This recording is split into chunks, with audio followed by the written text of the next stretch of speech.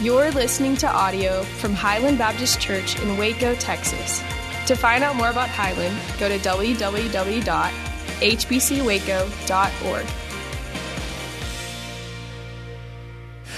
I am so appreciative of Drew Humphrey preaching last week. I podcasted it on Wednesday, and he did a phenomenal job bringing a message from God's Word. I know he did a good job because people were asking me this week when I'm leaving town again so they can hear from him.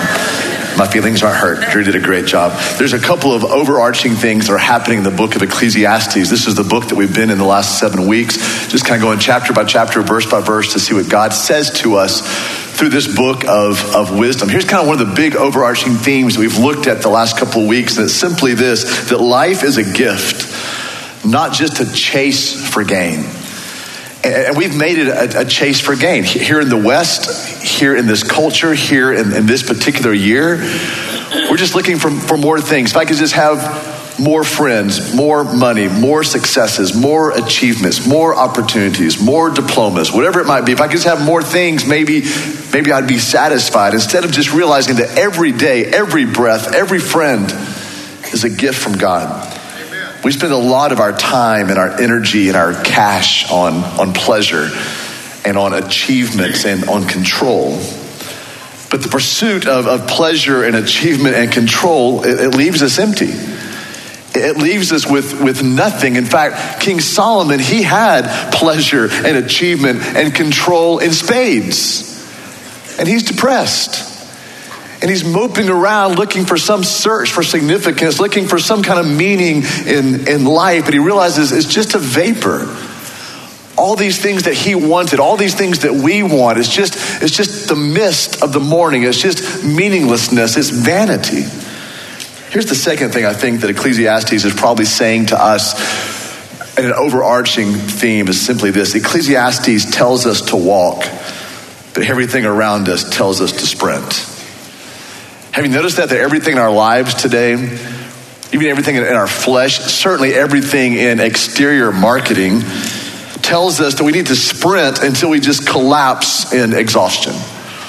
Overwork, overindulge, overeat, overexhaust, overstimulate, overspend, overexert, overtalk, and just constantly be in overdrive.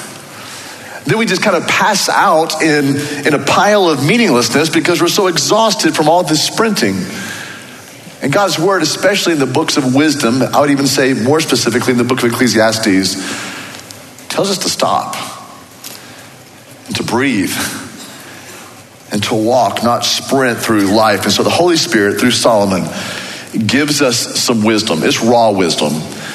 It's earned wisdom on how we can navigate life. So with your copy of God's Word, let's go to the book of Ecclesiastes together. Let's go to chapter 8. Ecclesiastes chapter 8, we'll start in verse 1. Hoping you have God's Word with you, or at least a smartphone with you, or maybe a nice person next to you that'll be glad to share God's Word with you today. Ecclesiastes chapter 8. We'll go through this chapter together this morning, see what God says to us about life. I'm assuming that's why you come to church, not to hear what this guy says, but to hear what the Lord has to say to you through his excellent Word. Ecclesiastes chapter 8, verse 1 begins with two questions, really. Solomon says, who is like the wise? And who knows the interpretation of a thing? A man's wisdom makes his face shine, and the hardness of his face is changed.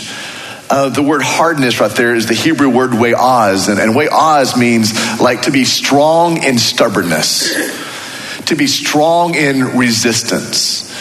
It means to be arrogant, to be strong in pride. As we're always pushing back against maybe what God wants for us. But wisdom has a way of changing the hardness, the stubbornnness of someone's life. A man's wisdom, it literally makes his face shine. And the hardness of his face, the sternness, the stubbornness of his life is changed. Here's what you can write down if you're a note taker today. Wisdom is such a prized treasure that it changes everything about you. I mean, even Solomon is saying here, even wisdom will change your countenance, much less your stubbornness. It'll change your ways. It's such a prized treasure. It's such a thing that we should aim for, we should long for, we should pray for. It's such a prized treasure that it changes everything about us. The best way for you and I to live life is to have Scripture in one hand and a heart that is bent toward the Holy Spirit and a desire to know and to do the will of God. That's wisdom. Wisdom brings poise, because a person who has wisdom is always assured of what is right. I mean, how many times have you asked yourself a question, even this past month, of, is this the right thing to do? Is this the right way to spend our money? Is this the right person to say yes to? Is this the right person to go out with? Is this the right person to ask to go out with me? Is this the right major? Is this the right timing? Is this the right decision for us? Is this the right decision for me? Is this the right job? Is this the right opportunity? Is this the right door to walk into? All of us, we ask those questions that has that word right in it so often. What is right? God, what is right? With a person with wisdom is always assured of what is right.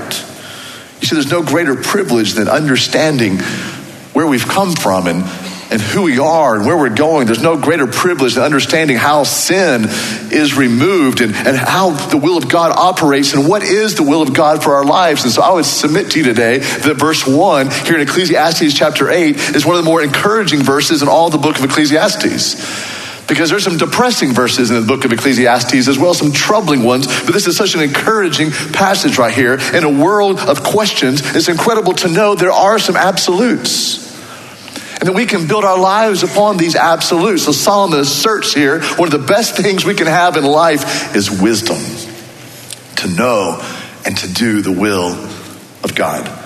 Let's take this next section here, starting in verse 2. I say, keep the king's command, because of God's oath or promise or vow to him. Be not hasty to go from his presence. Do not take your stand in an evil cause, for the king does whatever he pleases. For the word of the king is supreme. And who may say to him, what are you doing? Whoever keeps the command will know no evil thing, and the wise heart will know the proper time and the just way. For there is a time and a way for everything, although man's trouble lies heavy on him. This is a really interesting segment of Ecclesiastes chapter 8, because it's speaking about authority. And all of us in this house today, and all watching online, at some point or another, we have struggled with authority. Maybe someone struggles today with a teacher, with a principal, or maybe you're struggling with the boss. Maybe you're struggling with a leader in our city, or a leader in the church, or a small group leader. Maybe you're struggling with the leader in our state. If you don't struggle with our president's authority now, I bet you did 12 months ago. And if you're not struggling with our president's authority 12 months ago, you didn't 12 months ago, I bet you are today, because if you're a D, you struggle with an R. And if you're an R, you just struggle with a D. We struggle with those who are over us, and that can be in so many different ways, at school or at work or in the government. How should Christians engage with authority and with systems that are in place that govern our public lives? Well, 3,000 years ago, the world's wisest man gave us one clear answer: with wisdom. So in these 5 verses, Solomon gives us counsel on how to navigate living under earthly authority while understanding that ultimately we're living underneath the authority of God. There's not a major social movement or a major movement happening on social media today that has any restraint to it at all. There's not a movement happening in our country today. There's not a movement happening on social media today that really has much respect at all for authority, because the pull of the rope in our hearts is to not honor people, or not to submit ourselves to people, or to obey others, or to respect and honor and submit ourselves to authorities that have been placed over. So Solomon, in these 5 verses, really gives us 5 points of wisdom, if you will, of interacting with authority, whether that authority be at home or at school or at work or the church or government. So if you note takers want to write these things down. Now, if you don't struggle with authority, I'll just let you take a nap. But most of you probably need to stay awake for this one. Number 1, above all, honor God.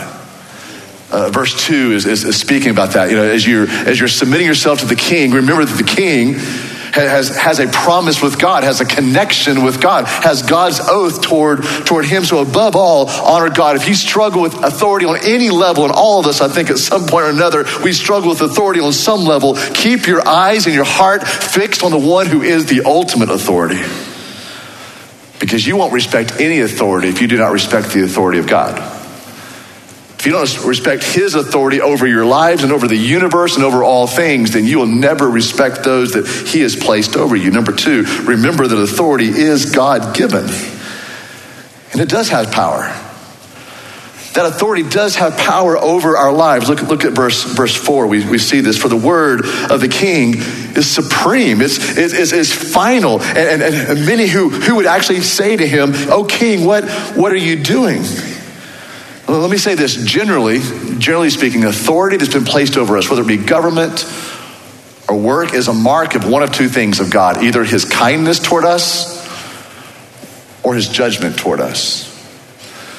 So anyone who is over you in authority, I mean, this could be from a parent to a boss, to a teacher, to a dean, to a mayor, to a senator, to a president. Generally speaking, all throughout Scripture, the authority that's been placed over us by God is either a mark of his kindness toward us or his judgment toward us. But it's always under his authority. Paul confirms this in Romans chapter 13, verse 1, when he says, all authority, key word, all authority has been given by God. In fact, Paul goes on to say there is no authority given that God did not give. So all authority that we have in our life comes from God. It's God-given. And that authority does have power in our lives. Number three, important, pick your battles prayerfully. Verse 3, be not hasty to go from his presence. Do not take your stand in an evil cause. In other words, not every hill is worth dying on.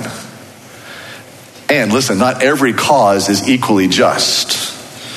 If you're the kind of person, I know there's some here because I've talked to you before. If there's someone here today that you're always in search of a cause or always in search of a conflict, it'd be good for you to spend some time focused internally on what needs to change in you before you plow forward trying to change the world. Not every cause that you think is great is something that you need to rush head forward into. Pick your battles prayerfully. Number 4, don't participate in ungodly movements. I think verse 3 will say that as well. Don't be hasty to go from his presence, the presence of the king. Don't take your stand in any evil cause or any godless movement. For that king, he does whatever he pleases. Just because a mob is forming does not mean you need to run to the shed and pick up your pitchfork. I mean, Judas came with a mob.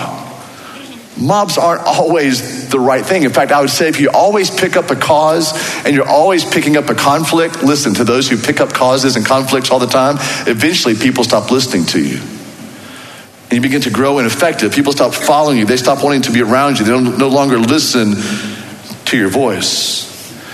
So those who are very cause-oriented here at Highland today, we love you. Man, we love your passion. Those today who are very idealistic, those who are online a lot, listen, there's a lot of movements to join.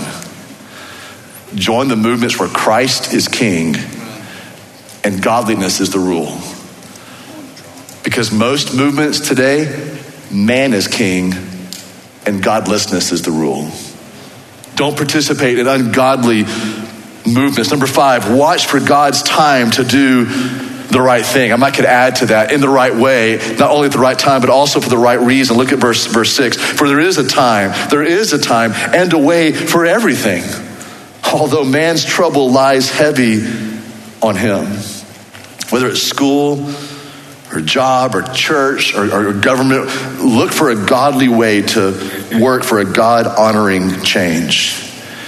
Aiming for change in an ungodly way is still ungodly. Historically, the civil rights movement here in the United States is one example, I think, of working to oppose an injustice and to seek change without using wickedness to overthrow wickedness. Maybe a great place for me to pause in this sermon and say, if you are in an abusive situation, call the police and get out of that abuse. get out of that house and get out of that relationship. If you're in an unhealthy job where a boss is asking you to do some things that are unethical, that are against the laws of the land, much less the laws of God's word, then tell HR and find another job and call the police if you need to, the authorities if you need to. And if you don't like what the government is doing today, work through free speech and political engagement and the voting booth for change. But listen, here's what God's word is saying. You dishonor God if you ignore the authority that's been placed over you. If you're just plotting and scheming with ungodly people and you're rushing ahead at the wrong time with the wrong attitude or the wrong way to bring about change, none of those things are honoring to God.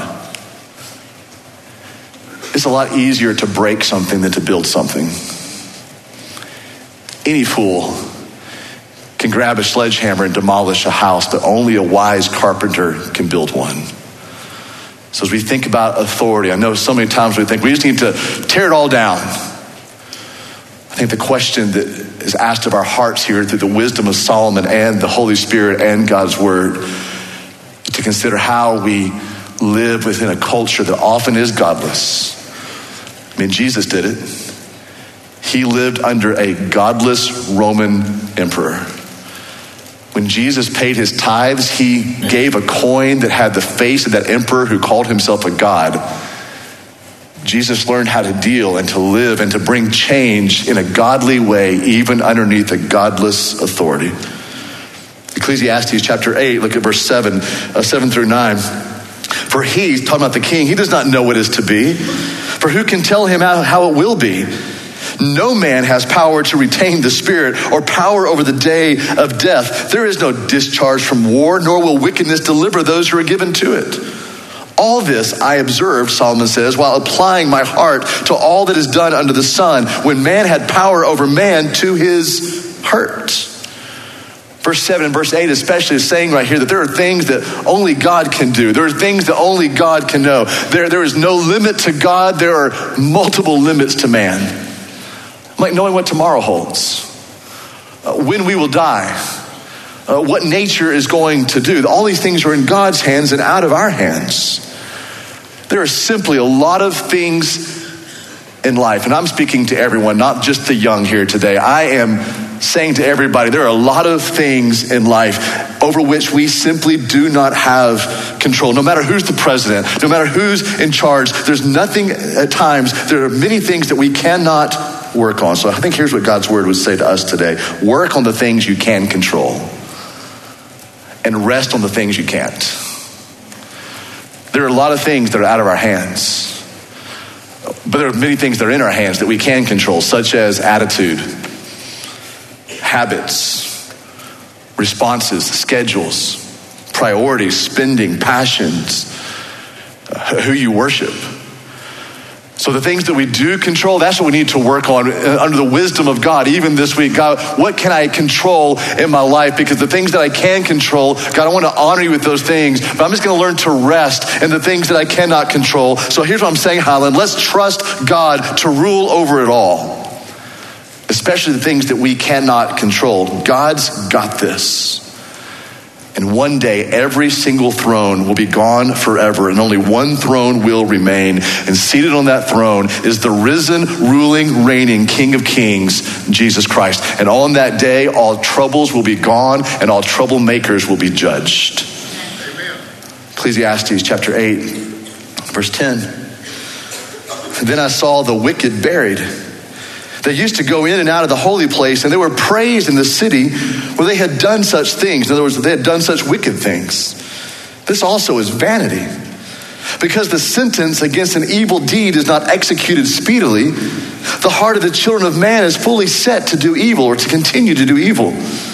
Though a sinner does evil 100 times and prolongs his life, yet I know that it will be well for those who fear God, because they fear before him. But it will not be well with the wicked, neither will he prolong his days like a shadow, because he does not fear before God. Man, a lot of meat right here. Do our best in justice by seeking justice in different ways, trusting God to do his part while we wisely do our part, and we trust God for this life and the life to come. What that chapter, this section, verses 10 through 13 is saying is that the world is just filled with injustice. And I think Solomon, if he were to maybe use some different words for us today, he would simply say, and get used to it. It's a dark world filled with dark people who do dark things. It is a world filled with crooked thoughts and crooked habits and crooked behaviors and actions.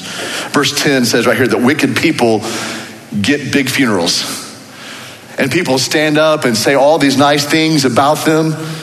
Verse 11 is saying that criminals get away with crimes, which just encourages more criminals to do more crime. Then verse 12, the beginning of verse 12 says sometimes the evilest people of all seem to live the longest. And so what is the key to having the right attitude and having our head straight and our heart right in all this? The key is verse 12, the very middle of verse 12. Here it is. Fear God. The difference between an ungodly life and a godly life is not to forget God's power and his authority. And listen, friends, his timing. The majority of God's will is wrapped up in his timing. The majority of us in this house, when we get frustrated with God, is because of his timing. Here's my pithy statement toward that. Man makes watches, but God creates time. Right? Like it is God who has created the time spans of all things. The best we can do is make a watch and try to keep the time that God is creating. And we do. We may have a watch on our wrist. We have a watch on our phone. There's a watch, our clock right back here telling me when to stop preaching. Like there's clocks everywhere. Because we like to try to control something that actually God creates. Some of you are looking for that clock because you're trying to speed it up. I'm watching what you're doing back there. All we can do is just make a watch. And God has this incredible timeline set from eternity past to eternity in the future. God's justice may seem delayed, but it will not be denied. So during this life, when injustice occurs, and maybe you've seen injustice this past week, or you've seen injustice in your own life, it seems like that the fool is correct. The fool is getting away with it, but that's only an illusion, one that is crashed at the judgment seat of Christ. Justice comes through Jesus. It comes through his cross, where he died in our place for our sins, or it comes through his judgment where we die in our place for our sins. The judgment will come. Either way, justice comes, and those who refuse this truth will one day be tragically sorry as they stand in the presence of Christ, not knowing that there is a justice. So at the right time, Jesus came. Paul tells us that in the book of Galatians. The right time Jesus came, at the right time he will come again, and all will be right in God's time. All we can do is make watches. And he continues to create time. Ecclesiastes chapter 8, verse 14. Let's finish up this chapter. There is a vanity that takes place on earth. Wow, that could be a bumper sticker for 2021. There's a meaninglessness. There's a nothingness. There's a morning mist. There's a vapor that takes place on this earth. That there are righteous people to whom it happens according to the deeds of the wicked. In other words, wicked people do things, and righteous people have to bear the results of that. And there are wicked people to whom it happens according to the deeds of the righteous. It goes both ways. I said that this also is vanity, it's nothing, it's meaninglessness. And I commend joy. This is where it turns. Some theologians would say this is almost where the entire book of Ecclesiastes turns, but I think certainly it's where chapter 8 turns. And I commend joy. In other words, injustice. What do we do? Terrible things are happening. What do we do? We're living under some godless authority. What do we do? And Solomon says, inspired by the Holy Spirit, I'm just going to tell you to live joyfully. I commend to you joy, for man has nothing better under the sun but to eat and drink and be joyful. There's that word again, for this will go with him in his toil, his work, through the days of his life that God has given him under the sun. And when I applied my heart, so this is him trying to understand, when I applied my heart to know wisdom and to see the business that is done here on earth, how neither day nor night do one's eyes see sleep. That's the person who's just pursuing so many things, they don't even sleep. Then I saw all the work of God. Wow. Then I saw all the work of God. The man cannot find out the work that is done under the sun. However much man may toil in seeking, he will not find it. He will not find it out. Even though a wise man claims to know, he cannot find it out. Solomon repeats himself right here. He says some of this a little bit earlier in chapter 8. He says a lot of this in chapter 4. He says a little bit of this in chapter 3. Kind of the winding down of this chapter, it's this repeated theme all throughout the book of Ecclesiastes. And so here's God's invitation, especially verse 15 and verse 16, when he commends joy to us. Here's how he wraps up injustice. Here's how he wraps up authority that's godless. Here's how he wraps up bad things happening to good people. You ready? Enjoy your days. Enjoy your family and friends. Enjoy your meals. Amen, Solomon. Enjoy your sleep. Enjoy your work. And practice for the kingdom of God when all will be well forever. It's just the wisdom of daily life. I'll go back to what I said 24 minutes ago. Life is a gift. And we've made it a chase for more things. We've made it this hot pursuit for gain. We're sprinting. And God's word is saying, no, walk. And enjoy every breath and every day and every gift and every meal and every close friend and every family member. Enjoy all that God has given us. Would you stand with me, please, and let's pray together.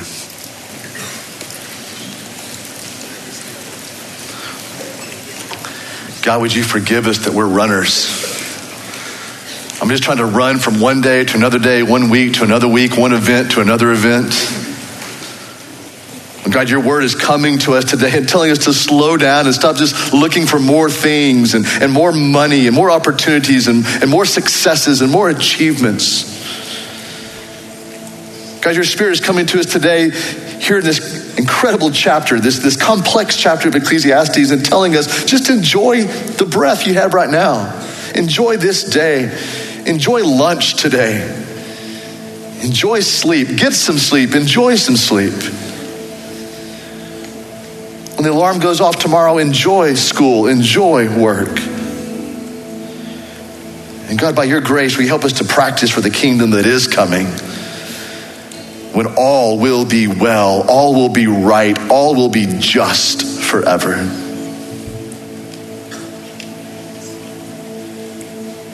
God, we trust your timing. We don't trust our own. We've tried to manipulate your time, change your time, capture your time, slow down your time, normally quicken your time. And all we can do in our limited geniusness is make a watch. And you, in your eternal, brilliant glory, you create time. So we're going to trust you. That all will be well in the end. And we'll enjoy every gift you've given us. In the name of Christ, we pray and we sing. Amen.